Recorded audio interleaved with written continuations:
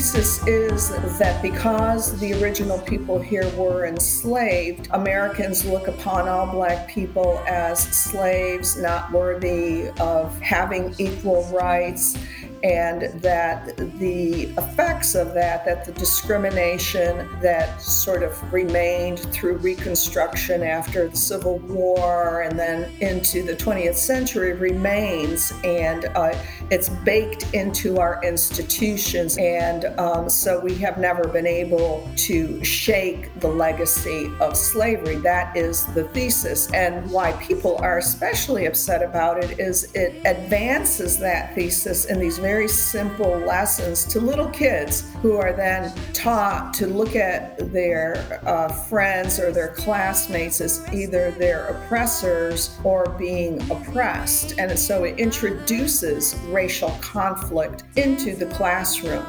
Welcome to the New Flesh Podcast, the podcast you deserve. My name is Ricky Allpike, and joining me very shortly will be Mr. Jonathan Astro. He's warming up that microphone, he's slipping on those headphones, and just in time to debunk the 1619 Project. Mary Grabar earned her PhD from the University of Georgia and taught college English for 20 years. She is a resident fellow at the Alexander Hamilton Institute for the Study of Western Civilization in Clinton, New York. She's the author of Debunking Howard Zinn and most recently Debunking the 1619 Project, Exposing the Plan to Divide America. Mary, welcome to the New Flesh. Thank you. It's great to be here. So, Mary, your book is called Debunking the 1619 Project, and for the benefit of perhaps our Australian audience, we've got listeners from all over, but can you give us a brief overview of what the 1619 Project is and perhaps a little about its author? Yeah, well, quite literally, the 1619 Project was a special issue of the New York Times Magazine that came out in August 2019. And the occasion for this special issue was the fact that allegedly 400 years earlier in 1619, the first slaves had arrived on the American shores and in Jamestown, and our history since then, as is presented in the 1619 Project, has just been one long history of oppression against the descendants of the slaves.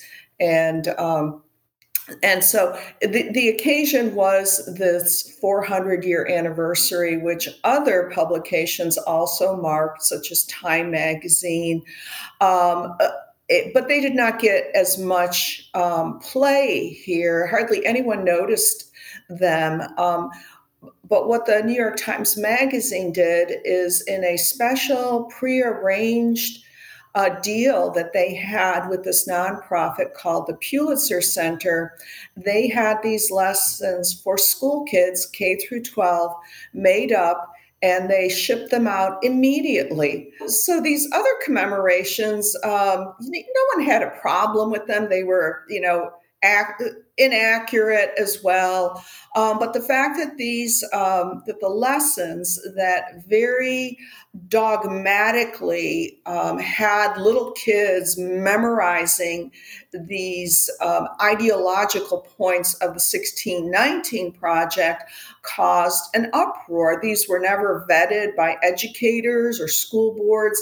And so these are lessons that are intended, as they go along with the thesis of the 1619 Project, they are intended to sort of usurp our national history so that the founding of the United States is no longer presented as 1776 with the Declaration of Independence, but it's founded in the year 1619.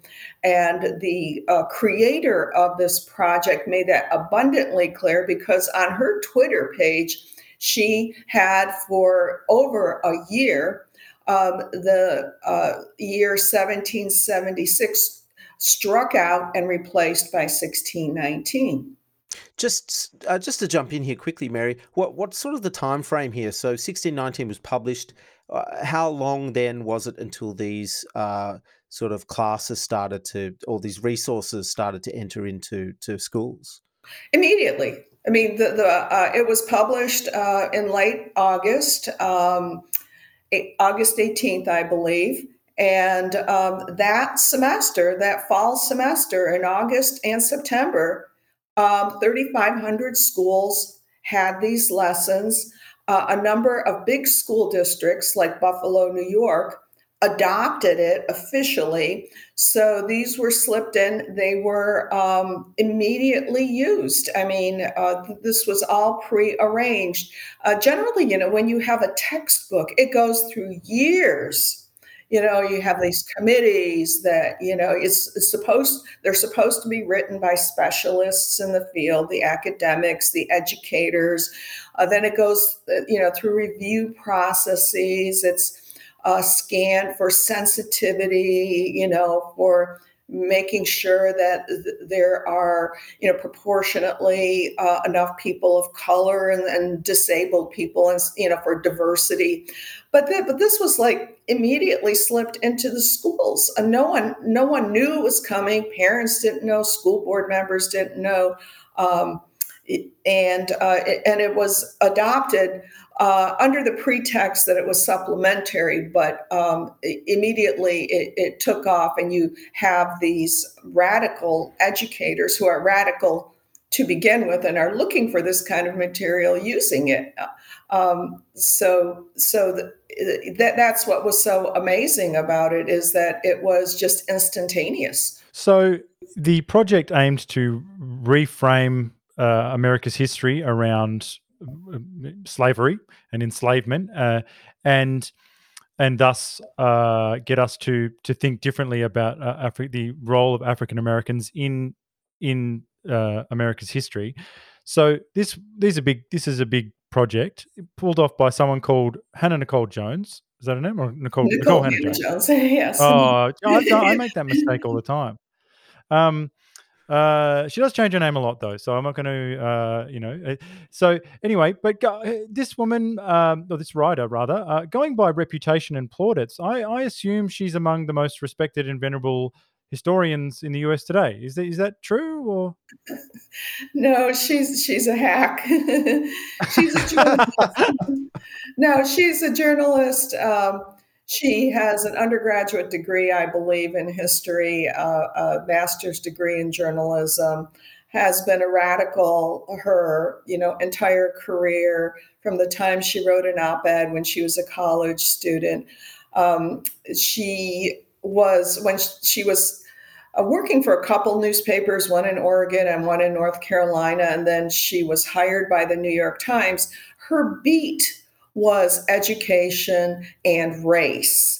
And in the journalism world, the education beat is, not very prestigious. You have to go to boring school board meetings, and, people want to be, going to the White House, and they want to be in on national security and international affairs. So that's where she was, and she focused on race.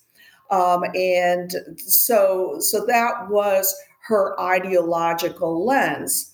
And most of the 1619 Project, the inspiration for her essay and for this idea, comes from her high school history course, a Black Studies course, in which she was introduced to this radical 1960s writer, Lerone Bennett, who wrote this book, I think it was in 1967 or so, called Before the Mayflower, which discussed the year 1619. And it's a polemic, but it does admit some historical facts that she denies. But anyway, it's Lerone Bennett, to give a little more context of who he was. He was a magazine writer for Ebony Magazine, a Black magazine for Black audiences. And he was the one who coined the phrase Black Power. So Black Power comes from Lerone Bennett. Stokely Carmichael took up that phrase, used it, disseminated it. Stokely Carmichael agitated and, aroused mobs and inspired riots with his rhetoric. And so that's where she comes from. So it's a high school class in which she selectively takes information from a radical writer and presents it as history. And she may think it's history. She doesn't know any better. She's very ignorant of real history and scholarship. Just to perhaps backpedal a second and get to absolute basics for perhaps the benefit of our Australian audience. So there's two key dates here. You've got 1619, which we've discussed as the arrival of the first slaves, but 1776. Can you briefly explain the significance of that date? Well, sure. We have celebrated the 4th of July. Every year, it's a big holiday here. Everyone has it off. Everything's, closed. It's marked by fireworks and picnics. It's in the summertime. Families get together. Here in this little town where I live, Clinton, New York, at the high school, they set off this fireworks display. And it marks, the reading of the Declaration of Independence, which announced the decision to break away from England and to become independent. And that is the start of our nation. We are independent. It's the Declaration of Independence, mostly written by Thomas Jefferson. So it's a very important date here in the United States. It's a holiday. No one would dream of not celebrating the 4th of July. We have parades, picnics, fireworks. People wear red, white, and blue, the colors of the flag. No one would have thought of questioning that date before the New York Times Magazine published the 1619 Project. But then, that's questioned. And it's questioned through this false history. And so just like other holidays that we have here, Columbus Day, which has been celebrated, because Christopher Columbus, when he landed in the Bahamas, he discovered the New World. That has been attacked. It has been eliminated in a number of states and municipalities. And so this is what the 1619 Project also aims to do, I believe. And it intends to replace the 4th of July with a holiday that would mark the arrival of the slaves, which is not really an accurate representation of what happened in 1619. Anyway. So perhaps, we can take the gloves off a bit. What are your main criticisms of the key claims in the 1619? There's a lot of them, obviously, so maybe a couple of the major ones. Yeah, well, the first one is that that these slaves were kidnapped from Africa by white people, by Europeans, that they went inland. And there's been a children's book that's been also published. It came out in November and makes this claim, sort of like what I think the movie Roots represented. You have these Europeans going into, the jungles of Africa, and they're kidnapping innocent Black people who are just living their lives. Well, that's not the case at all. There had been slavery going on in Africa and around the world since time immemorial. These African chiefs warred with other chiefs, and they conducted raids on villages, and they got people enslaved, and then they marched them to the shore where the Europeans were waiting on shore to buy them. So the Africans were the dealers, if you want to look at it as a sort of an illicit interaction of buying drugs. They're the dealers. The Europeans are the buyers. The 1619 Project says nothing about that. It says that they were kidnapped, and it promotes that myth, that falsehood. When the Africans came to Jamestown, were brought there by a ship. They had originally been going to Veracruz to work in the mines there.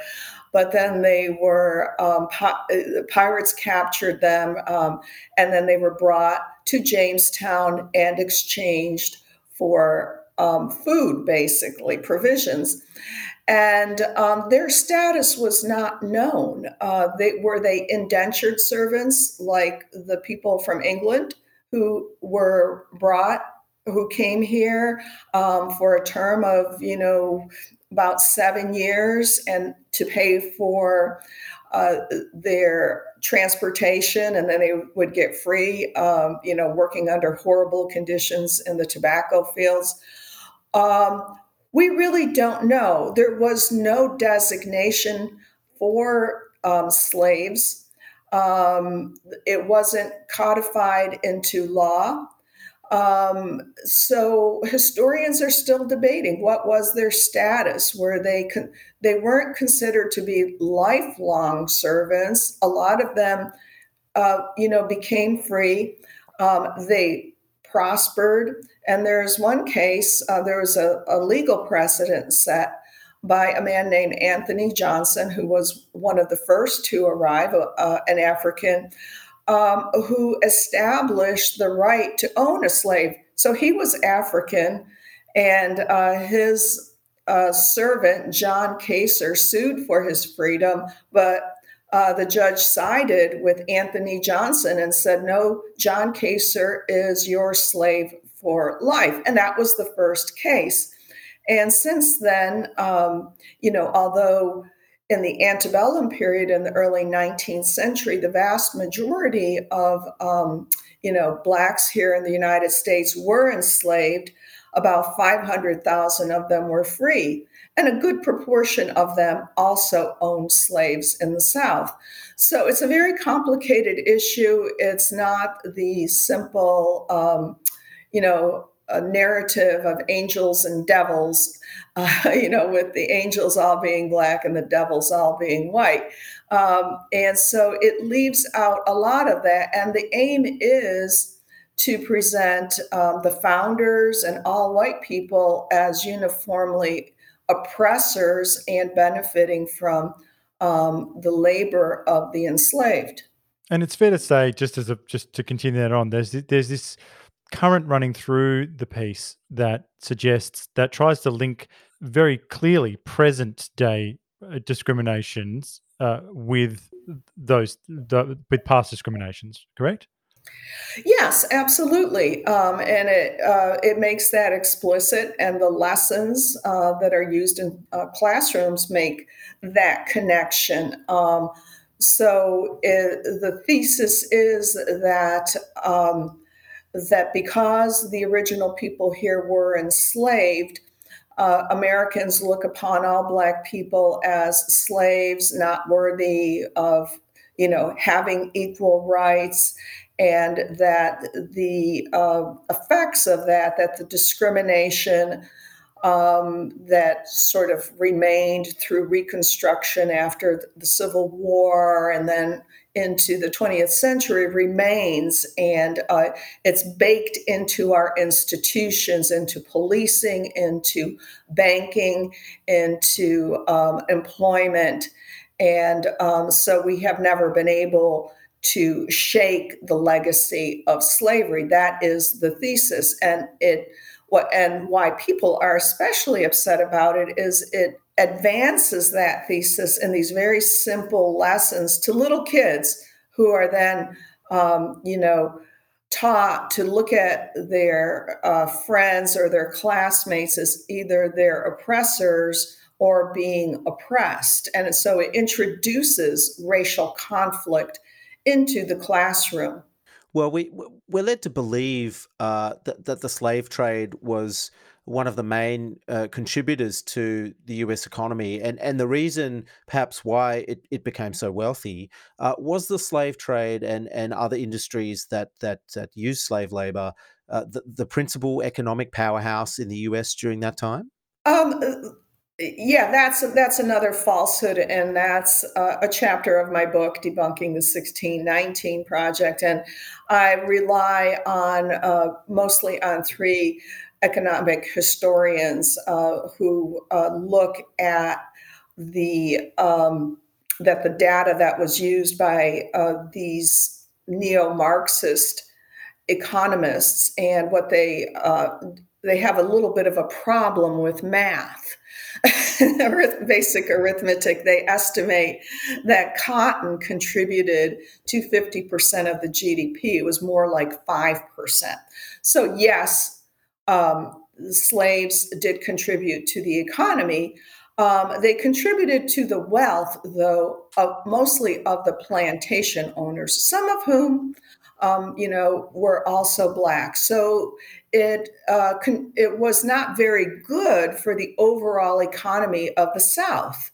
Um, there are a number of outcomes from slavery that held the South back economically, because it was an agrarian enterprise. You didn't have the infrastructure built. You didn't have the encouragement of free labor. It drove down wages for white people, so you had a lot of impoverished people. So slavery basically benefited the 1%. And the argument that's used in the 1619 Project that, that the production of cotton built the wealth was actually the same argument that was used by Southerners to argue for keeping the institution of slavery. They said, hey, this is a major part of our economy. We can't survive without slavery. So, hence Civil War.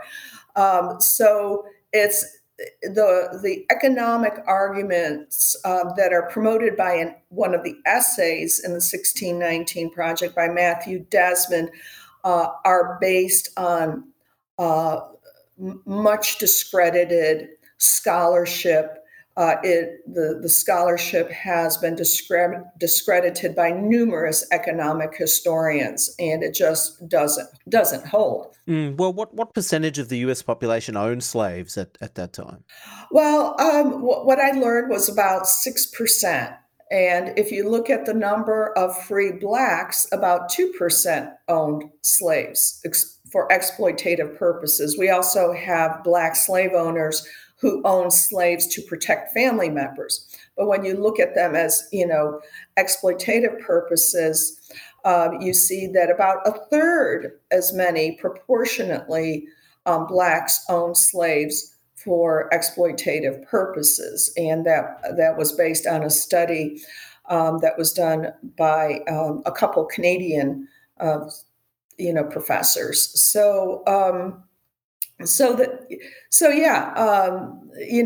that's another falsehood. You get this impression from the 1619 Project and similar histories that everyone in the South owned plantations and slaves, and that was certainly not the case at all. Well, it seems to be a big hole in their argument, because they're claiming that every white person in the US has benefited from the slave trade. But when you look at those sorts of numbers of how many white people own slaves, so we're talking about a very, very small percentage of white people that benefited from the slave trade. That's correct, yes? Yeah. There's also this claim that the United States wouldn't be the United States without slaves, and it seems to me to be a very reductionist view.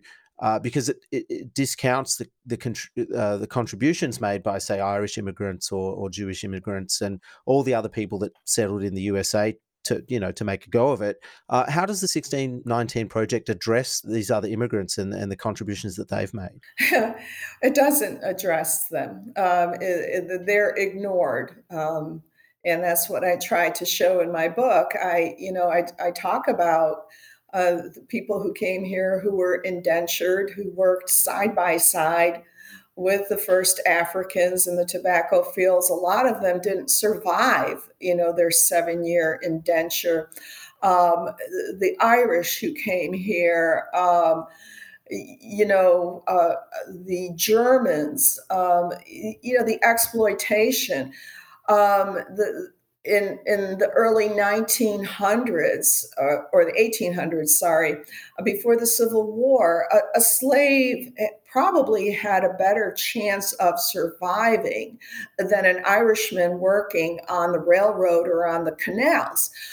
because the owner of the slave wanted to protect his investment. And if an Irishman or a German died of malaria or whatever working in the swamps, he had no investment in him. It was a wage labor.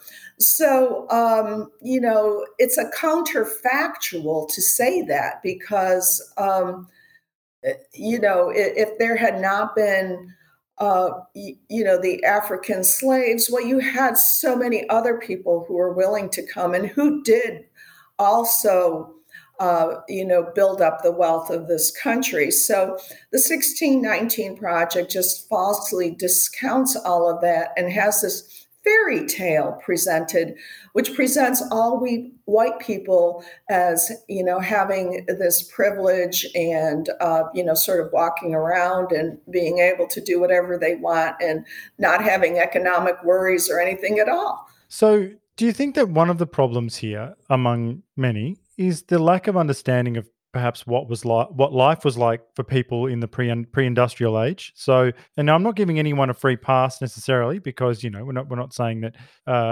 everything's on for young and old, but I feel like life was shorter and harder even 100 years ago. And I feel like this is one thing that is completely lost. And you've mentioned a much more nuanced point there about the differences between perhaps a slave and someone working the railways. But even if you just step back one level up and go, wait a minute, like, aren't there a lot of contextual things that we're sort of missing out in this 1619 project? Oh, absolutely. And that's I think that speaks to the fact that Nicole Hannah-Jones is not a historian. She won't acknowledge her ignorance. And, when you're researching history, you learn about what life was like. You have to contextualize things. You have to understand that life was difficult for everybody. You look at the mortality rates. You look at, how people were, the immigrants were transported. Context is everything in history. You can't sort of transpose your own living situation. Nicole Hannah-Jones is enjoying, life, with all its luxuries, and say, look at the slaves. They didn't have all this and this and this. Neither did a lot of other people. So you can't really write history or be a historian unless you put yourself back into that time frame, not,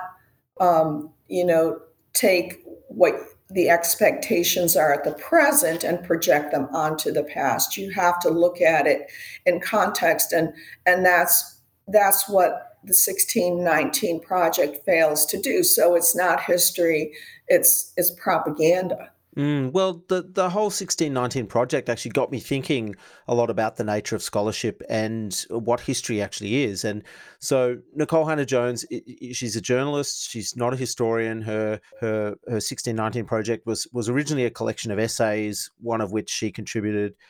It's my understanding it was edited after release because of some heavy criticism. Now it's been expanded into a book with added artwork, slam poetry, and other scrapbook elements. There seems to be a frankly somewhat unserious scholarly effort. Can you tell us how historians actually carry out their research, and what are the methods and approaches that a typical historian would use? Yeah, well, my background, my PhD is actually in English, and one of the things that most people learn in school is the difference between fiction and nonfiction, and so it's interesting to me to see how fiction, this bizarre fiction snippets of these scenes that were injected both into the magazine and into the hardcover version, this poetry that's, not really poetry, just sort of inserted. And so this is all mixed together. And it goes back to a program that we had under the Obama administration called Common Core, which broke down those distinctions. And so that's something I point out in my book. But any kind of scholarship is very tedious. You can spend days on making sure you get a certain fact correct, whether you're doing literary scholarship or historical research.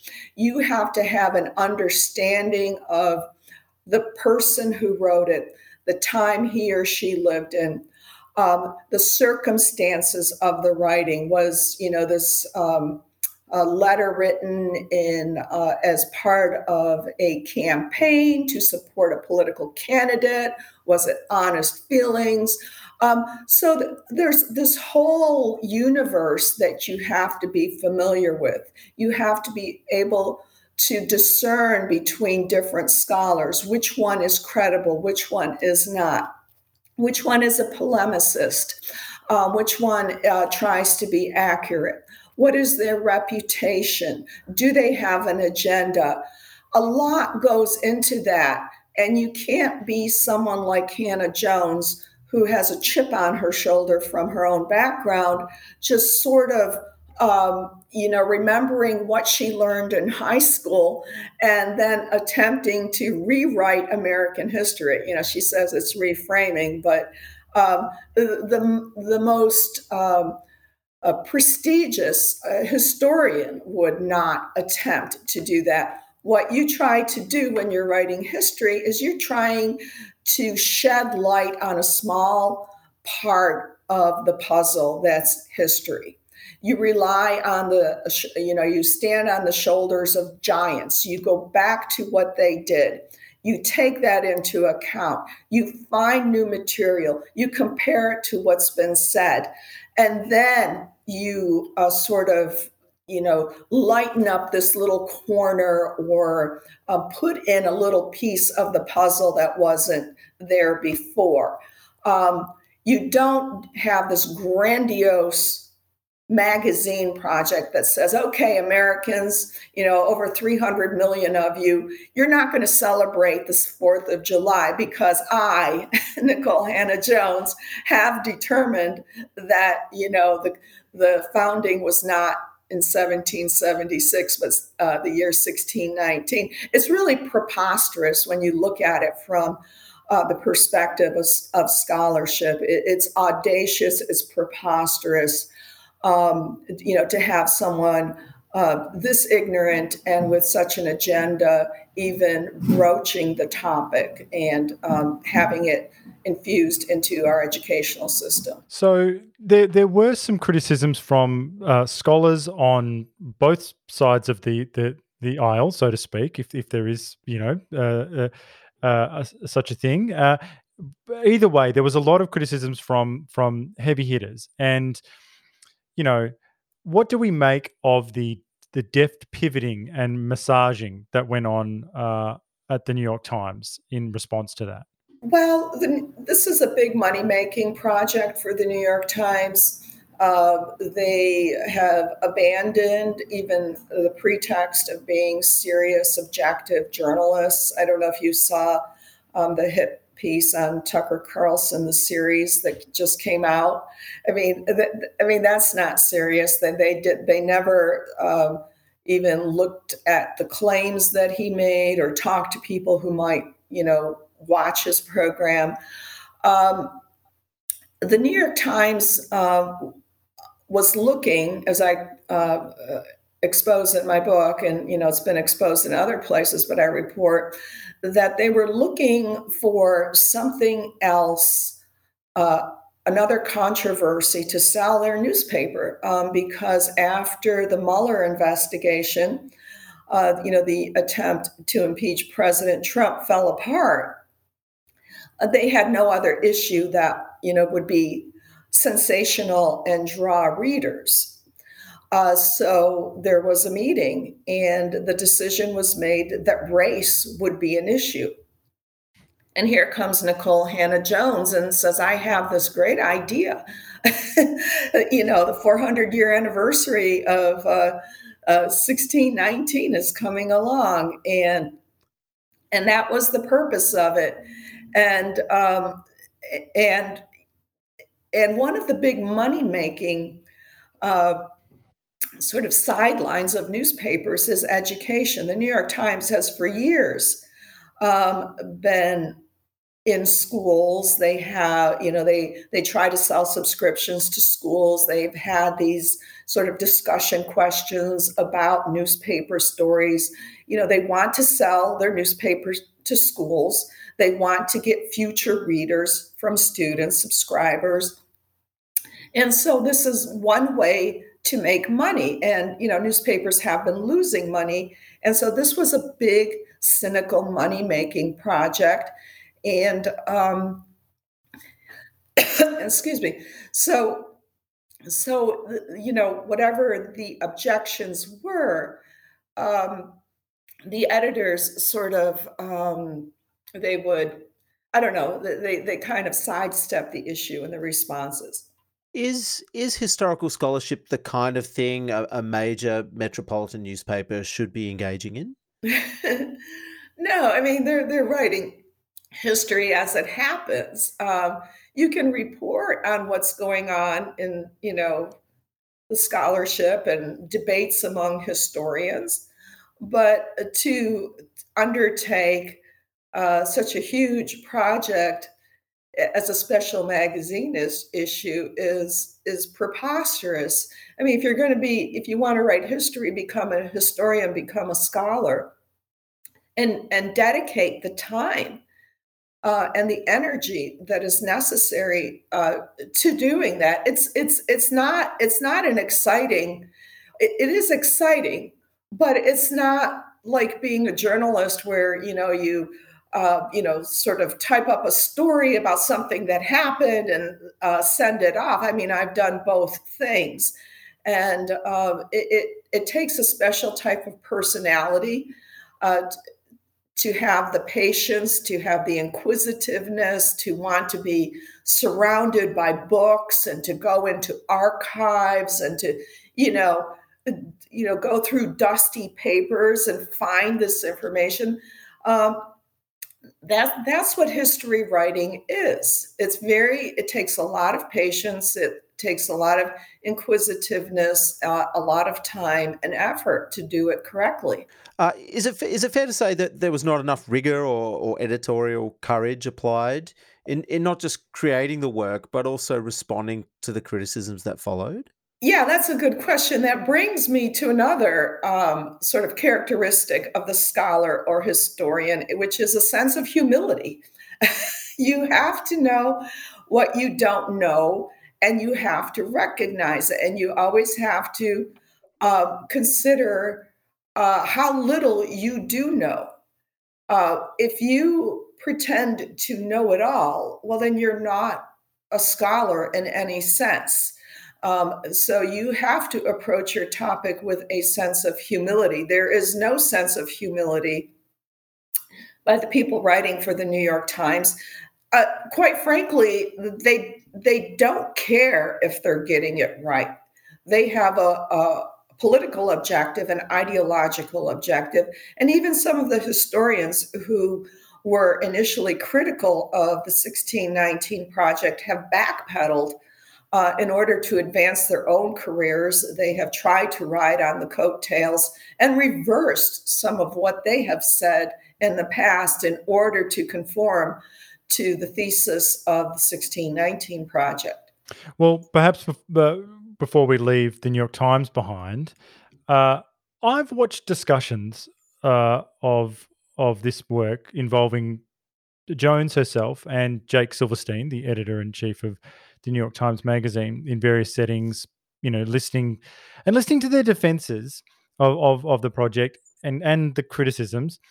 They seem genuinely perplexed by the blowback. Sometimes Jones seems defensive to the point of parody, like really highly defensive, and jumps straight to ad hominem. Doesn't matter whether it's like Chris Wallace or it could be anyone. Like she's coming for you if you don't like this thing, 100%. Now, I don't want to make it personal, and you don't have to sign on to anything you don't want to here. But I have no other way of saying this. But these two in particular, Silverstein and Jones, they seem completely out of touch with mainstream society. They come across as elites who are completely wrapped up in themselves. Is this an unfair assessment, or? No, I think it's a fair assessment. I think that they are both ideologues. They Nicole Hannah Jones has admitted that she is falsifying history. I've caught her on it in a tweet. I've been blocked, but I found a tweet that she had, and she knows that slavery was a worldwide institution around for thousands of years, and that it was practiced in Africa. But she wants to focus on, what she calls the original sin of America. I think she is a very embittered person. She has talked in interviews about her experience growing up. She's biracial.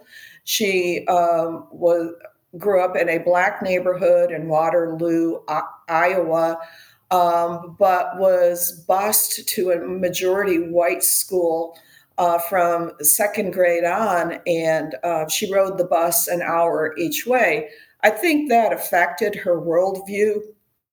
And she talks about how, as she was getting closer to her school, she'd see how the neighborhoods were nicer. And so I think she has built up this resentment, and is very embittered and very angry, and is trying to get revenge on, American society and white people, who I think she just, hates, unless they, of course, bow down before her, which a lot of white people will do, even to the point of ignoring history or agreeing to what they know is patently false. So I think these people, whatever their motivations are, they are not people who desire to know the truth or to know about, complexities of life and about other people. They're very self-centered. They're after money and fame, and those are their motivations. And they see uh, this 1619 project as a way to achieve their goals, and they're very defensive of it. And they don't have the facts on their side, so they have to attack critics as, ipso facto racists, or if they happen to be black, self-hating or something like that. So there's a reason why there is this lashing out and insult and the ad hominem attacks. They can't defend their positions with knowledge and facts. Just a follow up on that. What do you think their ultimate goal is with the 1619 project? Well, the goal, I think, is the same goal that Howard Zinn had, the Marxist historian that I wrote about in my first book. The goal is to transform this country. It's to upend our system, our constitutional form of government, replace our legal system that aspires to treat people equally, regardless of race or gender or other factors, and to replace it with a system that privileges certain groups. So the notion, and this ties into critical race theory, because critical race theory, claims that this idea of fairness is really a ruse, because there are people who, because of history, have a burden. They can't be treated equally because they have the weight of history on them. They don't have the same privileges. And so I think the goal is to uproot our form of government, our system of justice, and replace it with something that's a Marxist form that looks at certain groups, that looks not at individuals who are endowed by their creator with certain inalienable rights, but as members of groups, of classes of people who have protections or conversely need to be discriminated against in order to make up for the injustices of the past. Well, we saw this play out in real time following the publication of the magazine. George Floyd was killed in Minneapolis. Riots broke out in major cities, and we saw violence, property damage, and in some cases deaths, which I know you've spoken about. The New York Post wrote an op-ed titled, quote, "Call them the 1619 riots," close quote, linking the riots to the 1619 project. To which Nicole Hannah-Jones responded in the now deleted tweet, quote, "It would be an honor. Thank you," close quote. So, what did you make of Jones's response, and continuing? Does this give us further insight into those motives? Yeah, no, it's not surprising at all. And on subsequent tweets, rather, she has defended violence. She wants a revolution in the streets. Whether or not she believes it's justified, she may, in her mind, believe that it is justified. But the killing of people doesn't bother her. There were about 25 people killed, including police officers, Black police officers, innocent people. That does not factor into the equation. And to me, that's a symptom of someone who's a sociopath. To think that what your words have led to the deaths of people and $2 billion worth of property damage, to people's livelihoods destroyed, people beaten up.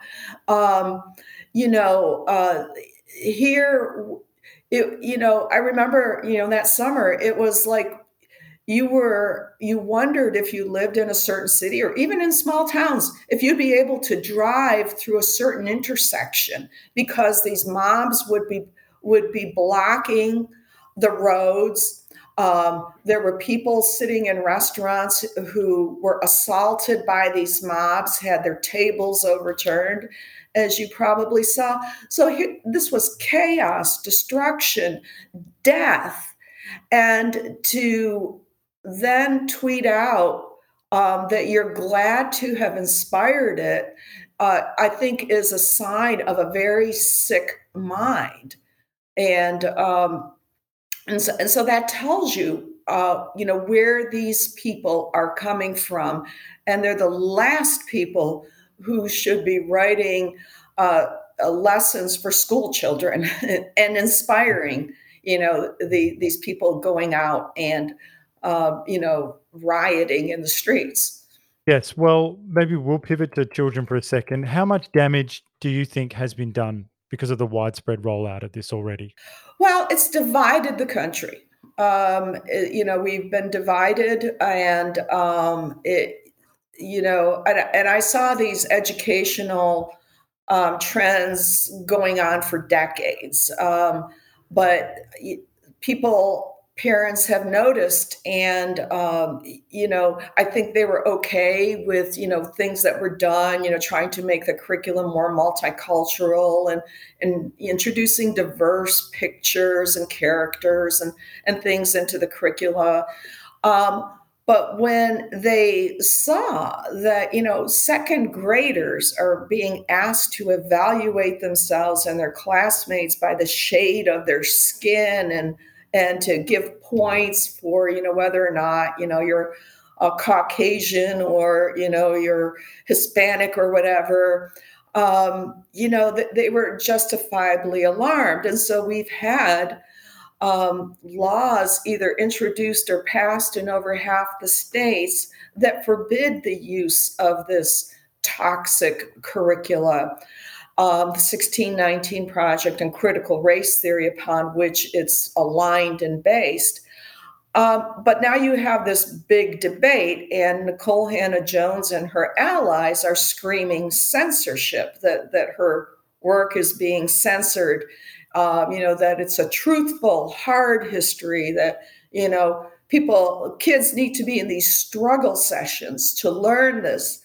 And so, you've got people who have, who are now in conflict over this, and I think it's a political ploy. It's intended to divide people, to paint critics of the 1619 Project as racists. As those Republicans who watched Tucker Carlson and who allegedly attempted a takeover of the country, and an insurrection, as the Democrats call it, on January 6th. This is all tied in together. So it's another way to paint people who are simply concerned about, their kids not being indoctrinated, concerned about accurate history, even-handed history, to paint them all as these demonic individuals who are opposed to free speech and honest history. Have the legislative measures gained much traction? Have they had an effect in pushing back against the 1619 Project? Yes. Well, I think I think it's an attempt, and it's usually the bills that forbid the use of the 1619 Project also forbid any discussion of critical race theory principles, which mark people of certain groups as either inherently racist or subject to racism. The educators are a wily lot. They're very subversive. I've been around them. I've reported on them. I've taught. They change the wording, so they slip in programs that are essentially critical race theory or that teach the 1619 Project version of history, and say, "Oh, no, we're not doing what this bill says." There is this constant pushback from educators who are ideologues. They're members of the unions, of teachers' unions, who are a huge political force, nonprofits that are pushing this agenda, a lot of political players.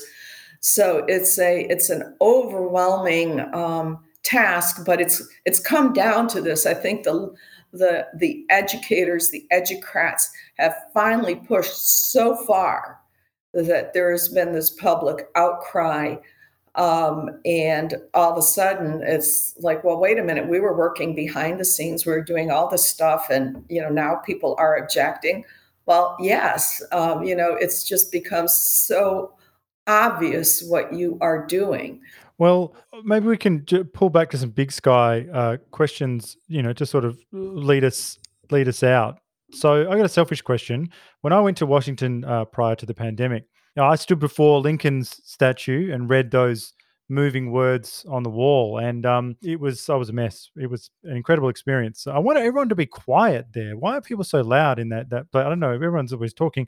But basically, I've noticed that Lincoln's been thrown on the pyre along with others as being a kind of a white supremacist devil. So to allies, like us in Australia, figures like Lincoln represent the very essence of the American project. So, as perhaps some counterpoint to some of the claims made against the man, would you mind telling us some of his achievements, if you wouldn't mind? Well, yeah, I mean, he was, the great emancipator. I mean,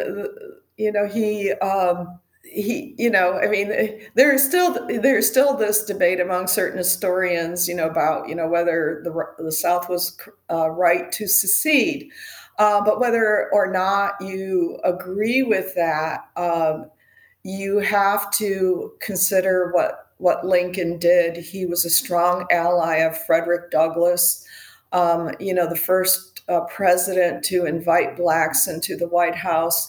I mean, it's not good enough for people like Nicole Hannah Jones because he wasn't woke, but his he I think he personally abhorred slavery. He, of course, was limited as president in terms of what he could do. A lot of people criticize him for stretching the Constitution, but he did have limitations. He was a political leader, so he had political considerations to make when he spoke. But ultimately, the man was assassinated for his position. And he died for what he believed in, and you have to acknowledge that we ended slavery legally. We did not have absolute complete equality. That's true. Um, but you have to look at it in the context of the times and what was accomplished, and also the incredible sacrifices. 750,000 soldiers dead. I mean, it's treated in the 1619 project as just nothing. That no one made any sacrifices. That there is no sense of gratitude or respect, for what this nation has achieved, or for what people like Abraham Lincoln sacrificed. We've got a couple more questions to go.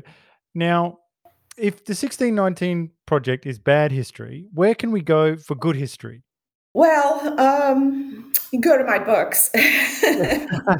Well, yeah, absolutely. Debunking the 1619 Project and Debunking Howard Zinn. And I've got, I think, a pretty good bibliography there.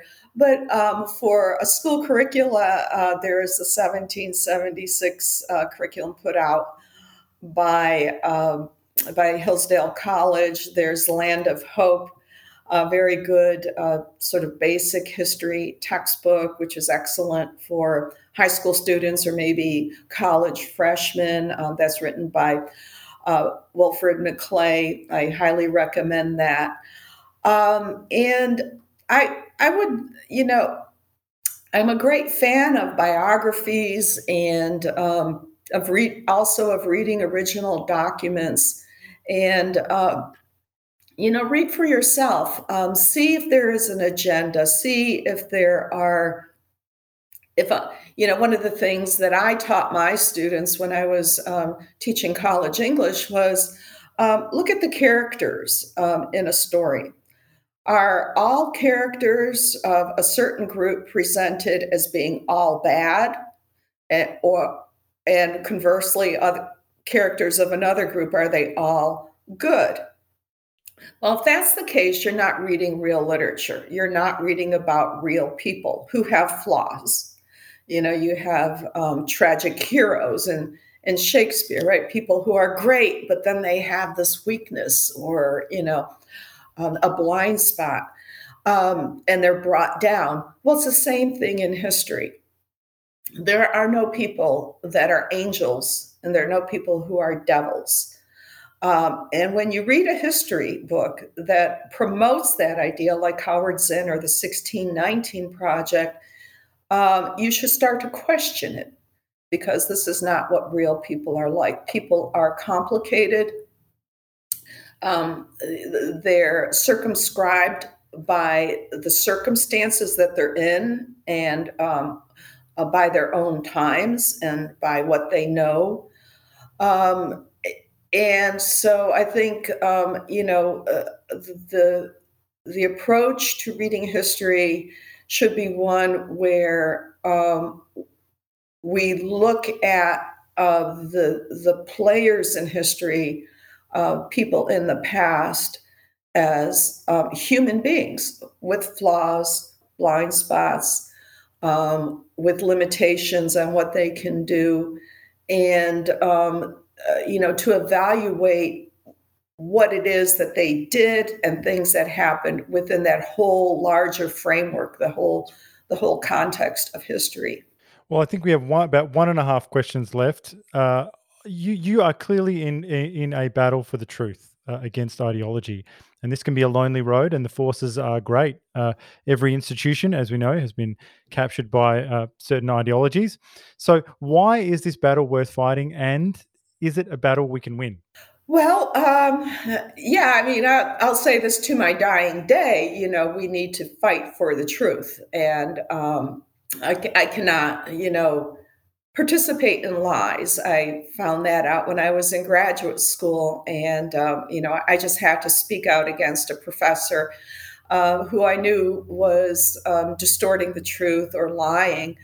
Um, I think I'm optimistic in the sense that the educators that are out there who are in power, who've basically pushed out people like me and people who want to do real scholarship, they have gone so far that they have raised this public outcry. So back in the 1990s and early 2000s, I was writing about what was going on. That this has been a long, ongoing process. People didn't really pay attention. Oh, that's education. Yeah, we know, that the professors are leftist, especially, in the humanities. But I think now we've got this groundswell of citizens who are waking up, and they are electing people to school boards, to governorships, to stop this toxic indoctrination. As a matter of fact, this week I'm meeting with two people who are running for school board here. I mean, no one, people ignored the school board, right? It was, school board meetings were, attended by the lowliest on the, in the journalism hierarchy, those reporters, okay, you sort of go through the motions. But these are now very important positions. And they are important positions. They should have been important positions because the educators are producing the future generations. And if and going back to the 1619 Project riots of the summer of 2020, what I would like to have people remember is, when you see lessons like the 1619 Project and these biased textbooks, they're not just books, they're not just words. They are producing those very disturbed people that we saw in 2020 pulling down statues, smashing windows, attacking people in restaurants. These are the mobs. And that's what this kind of work, like the 1619 Project, is intended to produce. Nicole Hannah-Jones admitted it. Well, Mary, I think we've come to the end of our interview here. We're just so grateful you've been able to afford us the time to run us through the 1619 Project. More importantly, debunking the 1619 Project. Of course. Where can people follow you? Are you on social media? Yes, I'm on Twitter and Facebook, and I have a website called dissidentprof.com. And I also have a website called marygrabar.com, and I post my articles there.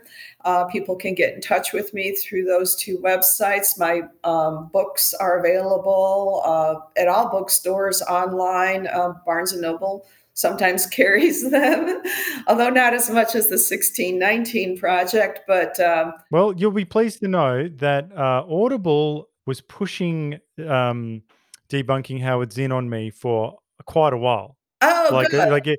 the Audible algorithm knew what I was into, and Uh-huh. it said, you really need to, what about this one? What about this one? And I was like, no. And then one day I was like, oh, all right, and I didn't regret it. Oh, thank you so much. Well, just our final quick question. We love to ask all of our guests what they're reading. So, what are you reading right now? Oh, I am. Well, I'm working on my next book, and I read several books at one time. I'm reading Stalin's War by Sean McKeenan, I believe it is. It's another history of World War II that came out in 2021, and a number of books. I've got piles of books, for my research. So I'm reading mostly about World War II right at the moment. I'm also going back to the early days of this country in Virginia and the early days of slavery as well, reviewing some of those materials for a project. Well, thank you again so much, Mary. We look forward to reading that book when it's out and having you back on the show one day, if you'll come. I would love that. Thank you.